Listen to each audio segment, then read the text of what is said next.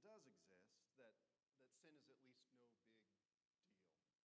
It's not something to worry about, not something to consider or think of or take any of your precious time upon.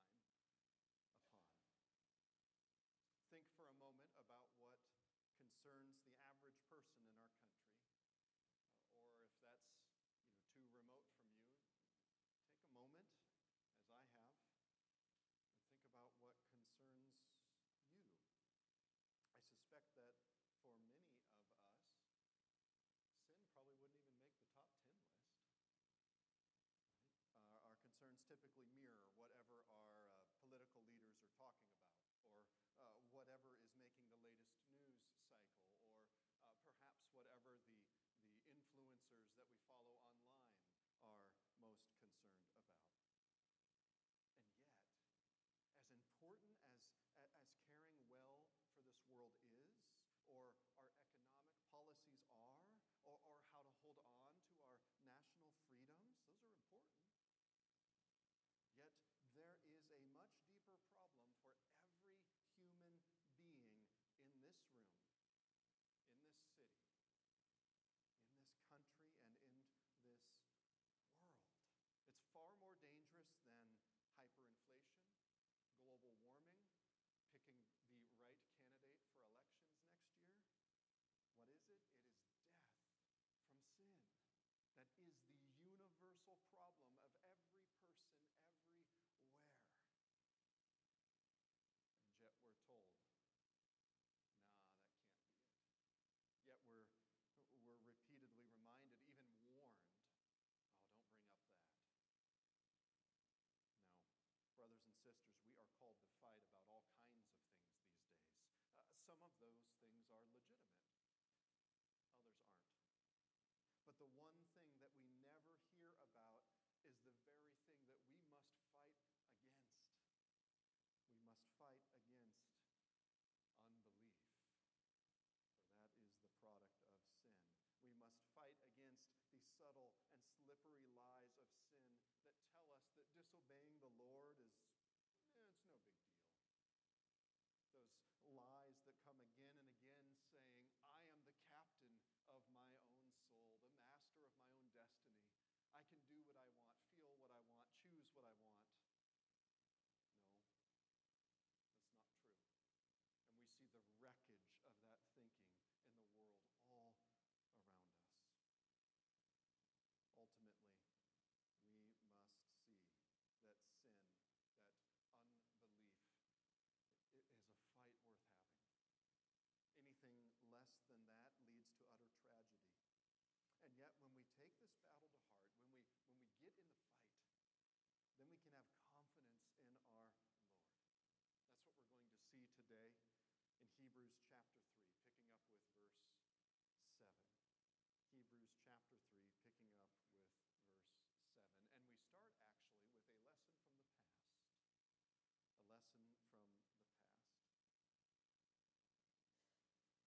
Therefore, as the Holy Spirit says, today, if you hear his voice, do not harden your hearts, as in the rebellion on the day of testing in the wilderness, where your fathers put me to the test and saw my works for 40 years.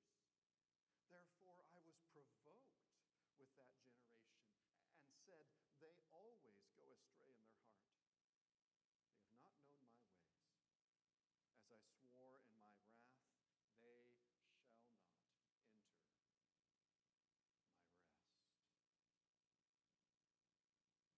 Oh, God is so good to us. Do you realize that one of the uncountable blessings of being a Christian this side of the cross is that we have God's Word? We have it in language we can understand. You can go to a bookstore, you can buy online, you can get a copy and see what the God of the universe has for us. What he has for us right here is a lesson from the past. It's a quotation, this one coming from Psalm 95, which is why I call this a lesson from the past. One of the applications that I want you to come away with this morning that anytime there is a quote in the Bible, you should look it up. So as you're studying, as we're talking here in the service, as you're in your personal devotions or your Bible studies, anytime you come across a quote, usually your Bible, at least mine, has a footnote at the bottom saying where it's from. Look it up, read it. That's important. Yes, it's going to take a few more minutes to flip back to the Old Testament, to read through the context of whatever's being said there, to piece it all together, but these are riches. These are diamonds. And they're sitting there for you if you would but read. You don't want to miss out on these. So, let's practice that right now. Keep your finger on Hebrews chapter 3, and then let's flip back to Psalm 95. And we are going to read these words, so important to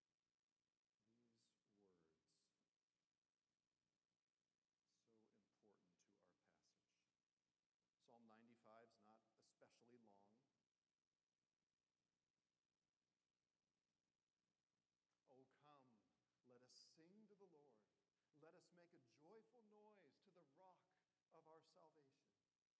Let us come into his presence with thanksgiving. Let us make a joyful noise to him with songs of praise. For the Lord is a great God and a great King above all gods. In his hand are the depths of the earth. The heights of the mountains are his also. The sea is his, for he made it, and his hands formed the dry land. Oh, come, let us worship and bow down. Let us kneel before the Lord, our Maker. Right?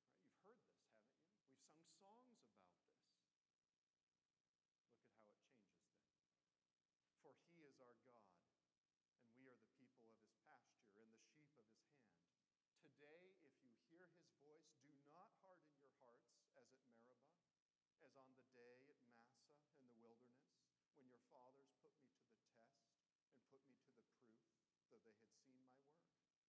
For 40 years I loathed that generation and said, they are a people who go astray in their heart, and they have not known my ways.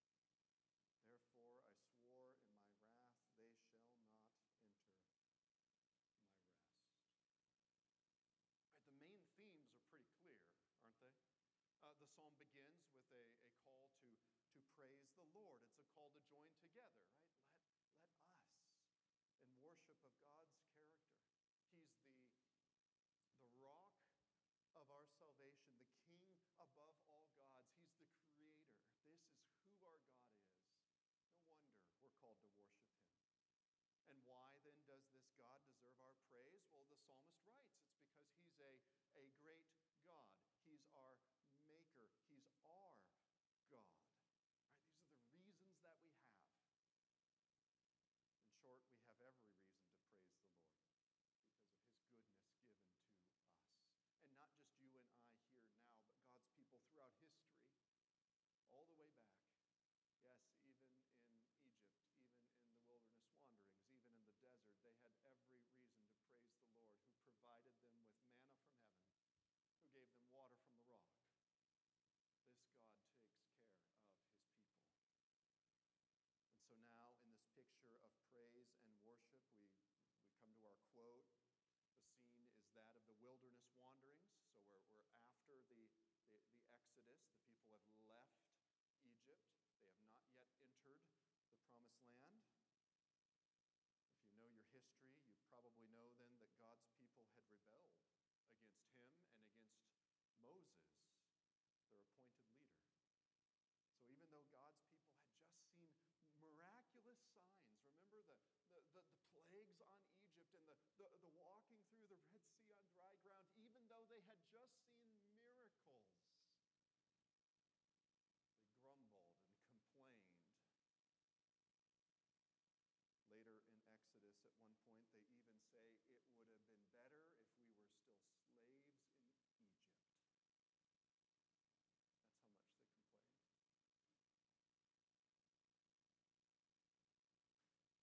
By the way, there's a deep lesson here.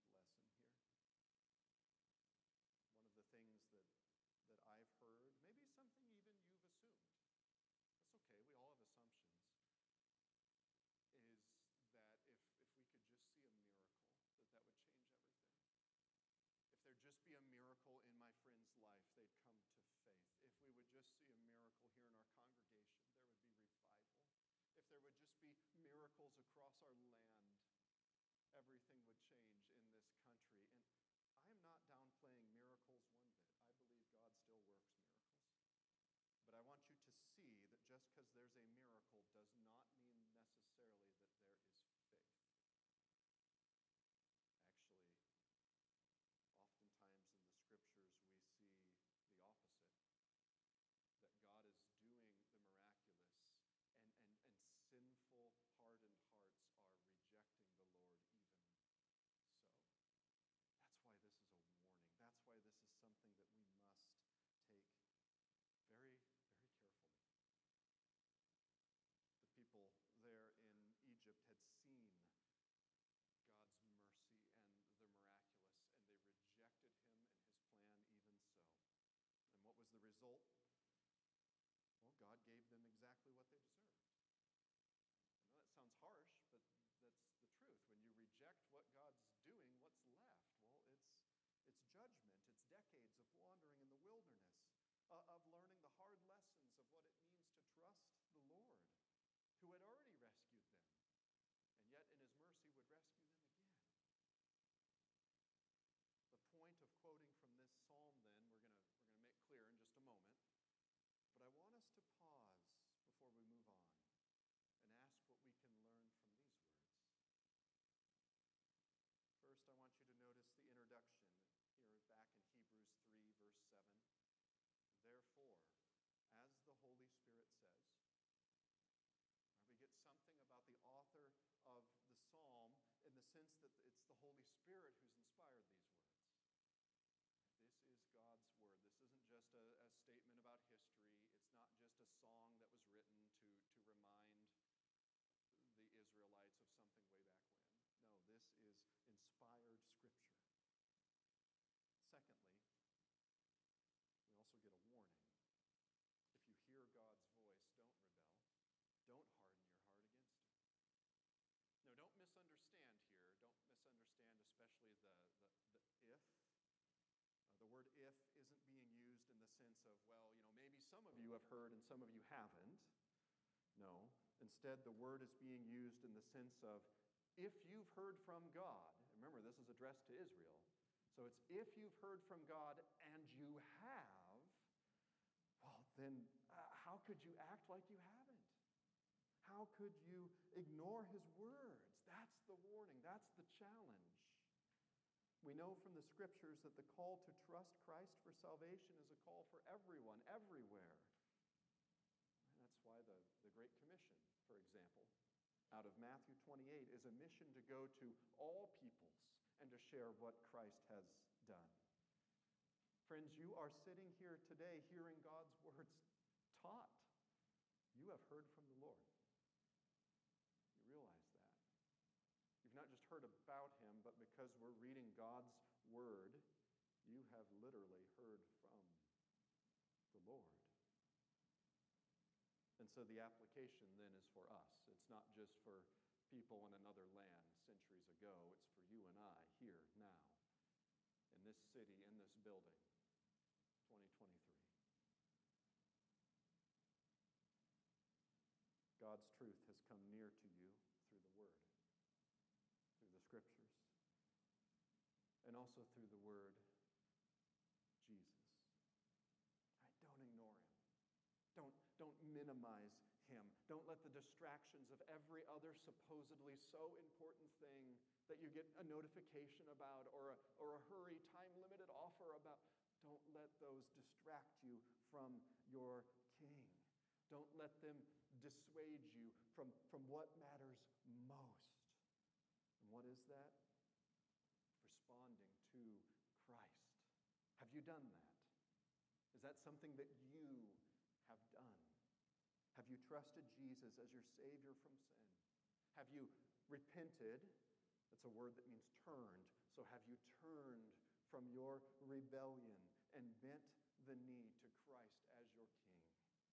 And if you have, are you continuing to listen, to have ears that hear, eyes that see, continuing to listen to the Lord by following what Jesus has taught? phrase for that here at First E Free, and it's, are you growing as a disciple? Are you helping someone else to grow as a disciple? All right, so with that basic but crucial foundational response in mind, let's now see how the author of Hebrews, where he goes with this. All right, so we had a warning from the past. Now there's a warning for the present. You find it starting in verse 12. Take care, brothers and sisters, lest there be in any of you an evil, unbelieving heart, leading you to fall away from the living God.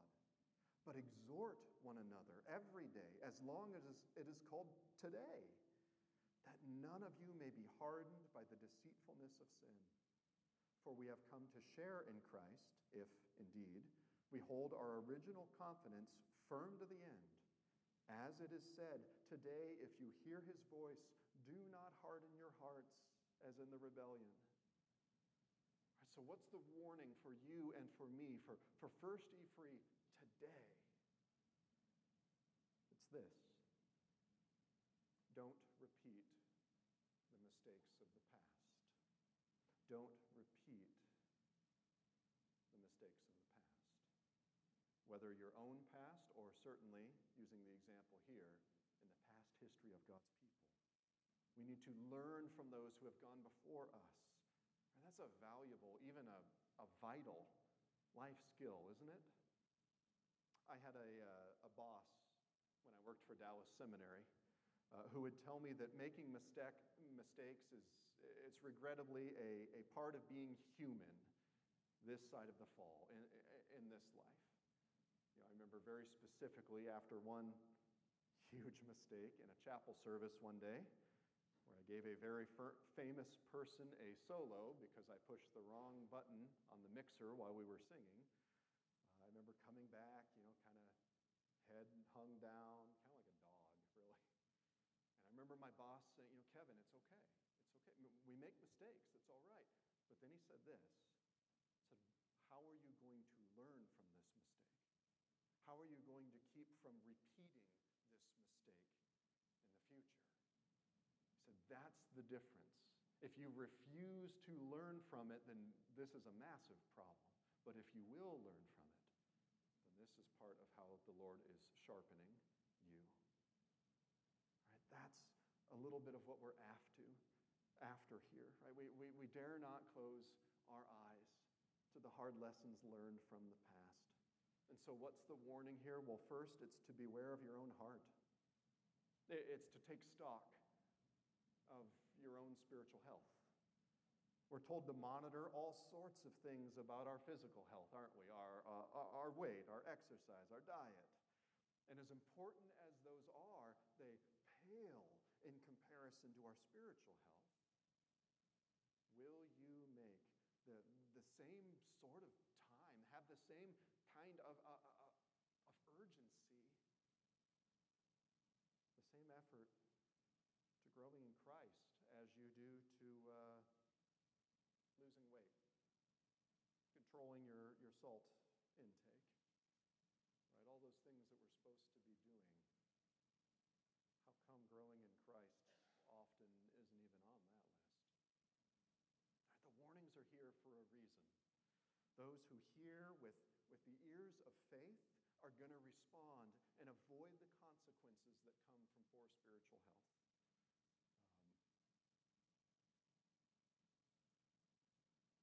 Tiny rabbit trail. A lot of times in the book of Hebrews, it's pretty natural to struggle with the warnings that come up. This is the first of the real big passages. There's going to be more. And folks say, well, what's going on here? What do I do? How do I respond? What do I believe from this? My understanding is that each of these warning passages has a purpose, and the purpose is quite literally to be a warning. I'll say it because it's true, but funny. A few years ago, I was cutting up some limbs from a fallen tree in my backyard. On the side of my chainsaw, just like probably on yours, it has a warning label, and one of them is, do not stop chain with hands. I shut shudder to think of why they have to put that on there. But right, when you take that warning seriously, it means you still have two hands, right? I mean, it's not rocket science. It's pretty simple. So it is here in Hebrews. When we take these warnings seriously, they produce in us faithfulness. This is how we are responding to Jesus. Right? When you heed the warning, whatever the bad thing it's warning you against doesn't happen. So it is here. That's why we must listen to this warning. Verse 12 tells us that it's ultimately, what is the warning against? What does poor spiritual health look like? Well, it's to have an evil, unbelieving heart. That's a heart apart from Jesus. Well, what's it look like then? Well, the same verse replies. It looks like a heart that leads you away from the God who gives life. That describes every single person apart from Jesus. Every single person who confesses with their lips and yet doesn't actually believe, that turns aside in their heart. So understand this, unbelief is not something that just happens. I know it's presented that way. I know even a number of especially kind of popular Christian books and things really show it that way, like unbelief is this boogie monster, and it jumps out and it gets some of us, gets some of our kids. Usually the story goes, in college or whatever else. That's not what unbelief is. It doesn't just happen. Instead, unbelief is an intentional choice. Adam and Eve did not fall into sin in the garden. I know we talk that way, but it didn't just happen to them as if they were somehow trapped and they had no choice. No, they chose to rebel. They chose to take of the fruit and eat it. I always find it so heartbreaking that then it says, and Adam was there watching, and Eve gave some of the fruit to him, and he ate. He knew exactly what was going on. He chose to do it. It didn't just happen. It wasn't like, hey, honey, you're back in from tending the garden, and I made an apple pie. And she just didn't tell him where the apples came from. No, he knew. And they both chose. And so it is for each of us. None of us is far from God due to circumstances or things beyond our control. That's not the issue. There is no one in the scriptures that we ever see who could honestly say, well, I would be a follower of Jesus if only he would let me. If only the world would just kind of leave me alone, then I'd be a Christian. We never see that in the scriptures. It is always because we have taken up arms and rebelled against God. That's what unbelief is. If we are far from the Lord, it is due to how we are responding to him, to how we are ignoring him and rebelling against him. That's the warning here. It's saying, don't do that. Don't give in to that. What's the solution to this awful picture? Well, our author gives it in verse 13. It's to encourage one another. It's to lovingly and graciously challenge each other here, now, in the present. To do what? To follow Jesus. To hold on to him. To commit to him. This is the time to pursue him. This is the day to grow spiritually. Don't put it off till tomorrow. Rather, we need to help each other to see what sin is. We need trusted Christian friends who are willing to hold up the mirror to all the ways that we've made peace with sin and to have them say, brother, sister, this isn't good. We need to deal with this, and I'm here with you, and I will walk with you through it. That's what we need. Looking to and trusting Jesus is the only way to keep our hearts living rather than turning to stone. Notice the reward of this hard and courageous work. It's to have confidence in Christ. We can know of the share that we have in Jesus, of the inheritance that he promises. Hold to Jesus and you will enjoy God's grace forevermore. That's what it boils down to. And you can know that if you are holding firmly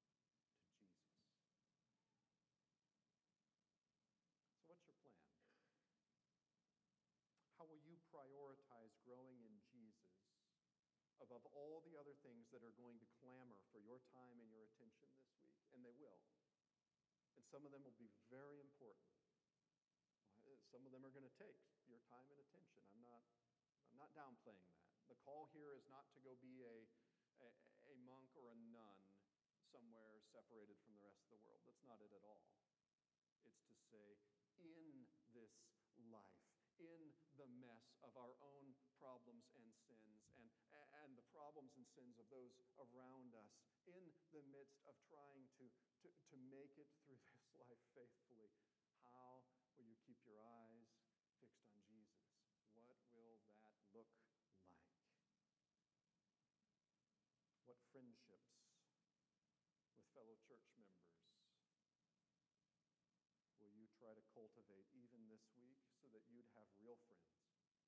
People who genuinely know you and want God's best for you. Do you need to make a phone call this week? Send a text? Do you need to catch someone before we leave today and just say, hey, how can I pray for you? And can you pray for me? Hey, can we go get coffee this week? Or, I don't know, for those of you who don't like coffee, whatever it is you drink, kombucha or whatever that new thing is. Right? Hey, let's go on a walk. I've got a good friend. We just did that yesterday. We went on a walk and we talked about the things of the Lord. Right? Well, whatever it needs to look like, how are you going to build those kind of friendships?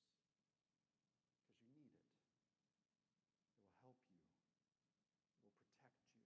Right? Make a plan. Anything less and sin's oh so deceitful temptations are going to convince you that, I can wait. I'm too busy. I've got other things that are more important. No, you don't. You don't. When you show up at the ER and there's blood everywhere, I really wanted to go to McDonald's today. I'll be back. I'm going to go do that, and then we'll no. So why do we do that spiritually? Why do we do it when we're dying spiritually?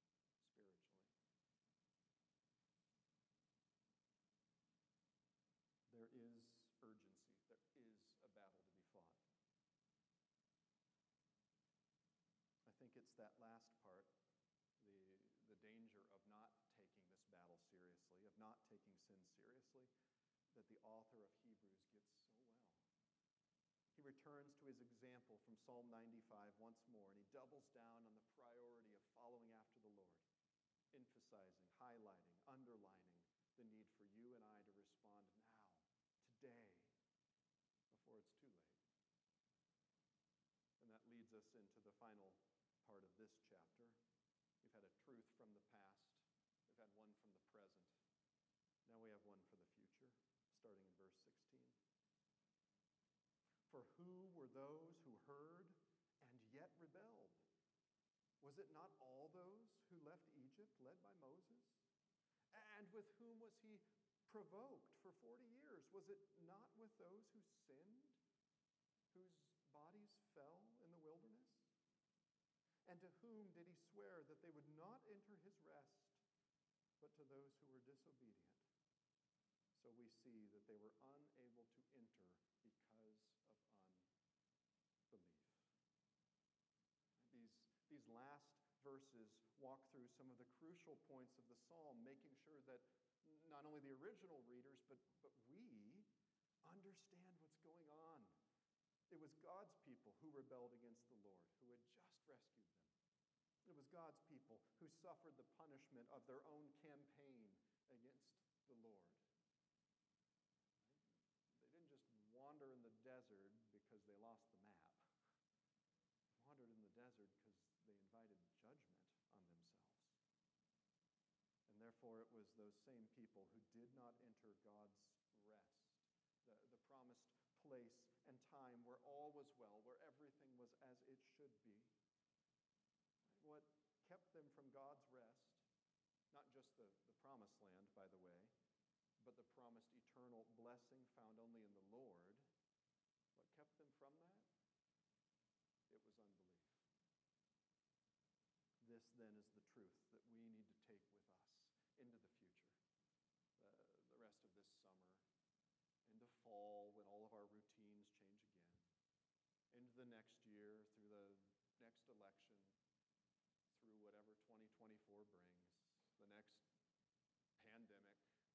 recession. These are the truths that we must take with us. We must not forget as we go about our lives that there is a battle to be fought, a battle against unbelief. Here's the good news. There is a rest to be had. We're going to talk more about that next week. It's that Sabbath rest thing. We're going to talk about what that looks like. But for now, the rest is what is promised to all who follow Jesus, to everyone, to you, to me. That rest is for us. We can enter into it. We can have it. It's given to all who hold confidence in Christ with their lives. It's a rest that's not simply a land on the other side of the world. No, it's a spiritual inheritance that every Christian shall someday enjoy. And that rest can be yours if you will hold confidently to Jesus. How do you do that? We've given a few things here, but let me give one more. It's not about the strength of your own confidence. It's about what Jesus has done for you and how you respond to him. And I'm saying that because I want to make sure we don't get this the wrong way around. You're not saved by how much you know about Jesus, by taking the great, those college entry exams, the great SAT test in the sky. That's not how you're saved. You're saved because what Jesus has done. Will you hold to what he has done? Will you hold to him? Will you cry out just like the Father in the New Testament, Lord, I believe, help my unbelief. Maybe you could even make that prayer a little different. Lord, I'm holding on, but I'm weak. Strengthen me. Hold on to me. Right? That's what it looks like. Have confidence in Christ. Don't turn from him. Don't rebel against him. Don't say, things were better before Jesus. No. Hold firmly to the Lord. Let's pray. Let's pray that the Lord would produce in us exactly that for his glory and our joy. And Heavenly Father, that is what we need. That just as Christ does the work, we are responsible to respond to that work. We don't save ourselves. Your word is so clear on that, Lord. Keep us from falling into that kind of thinking. We don't keep ourselves in the faith by our own strength. Keep us from falling into that ditch too. But instead, Lord, your word here challenges us that we do have a part. That we're not just passively going through this life, but that instead we are called to trust Jesus and to keep trusting him. We're called to believe all that he has said and to keep believing it. We're called to follow after him, not just once, but throughout our lives, till the day your Son returns or calls us home. And Lord, the only way that will be possible, the only way that we can cling to Christ in this fashion, the only way that we can have the strength we need is if you give it to us, is if you work it into us. And so we pray that you would.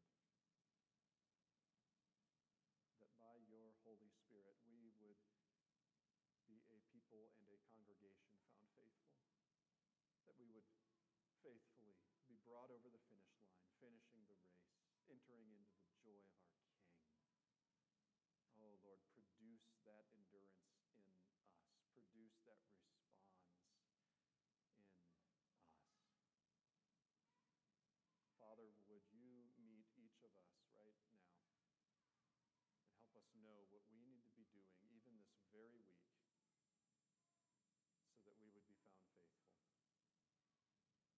What friendships do we need to cultivate? What habits need to change or be made?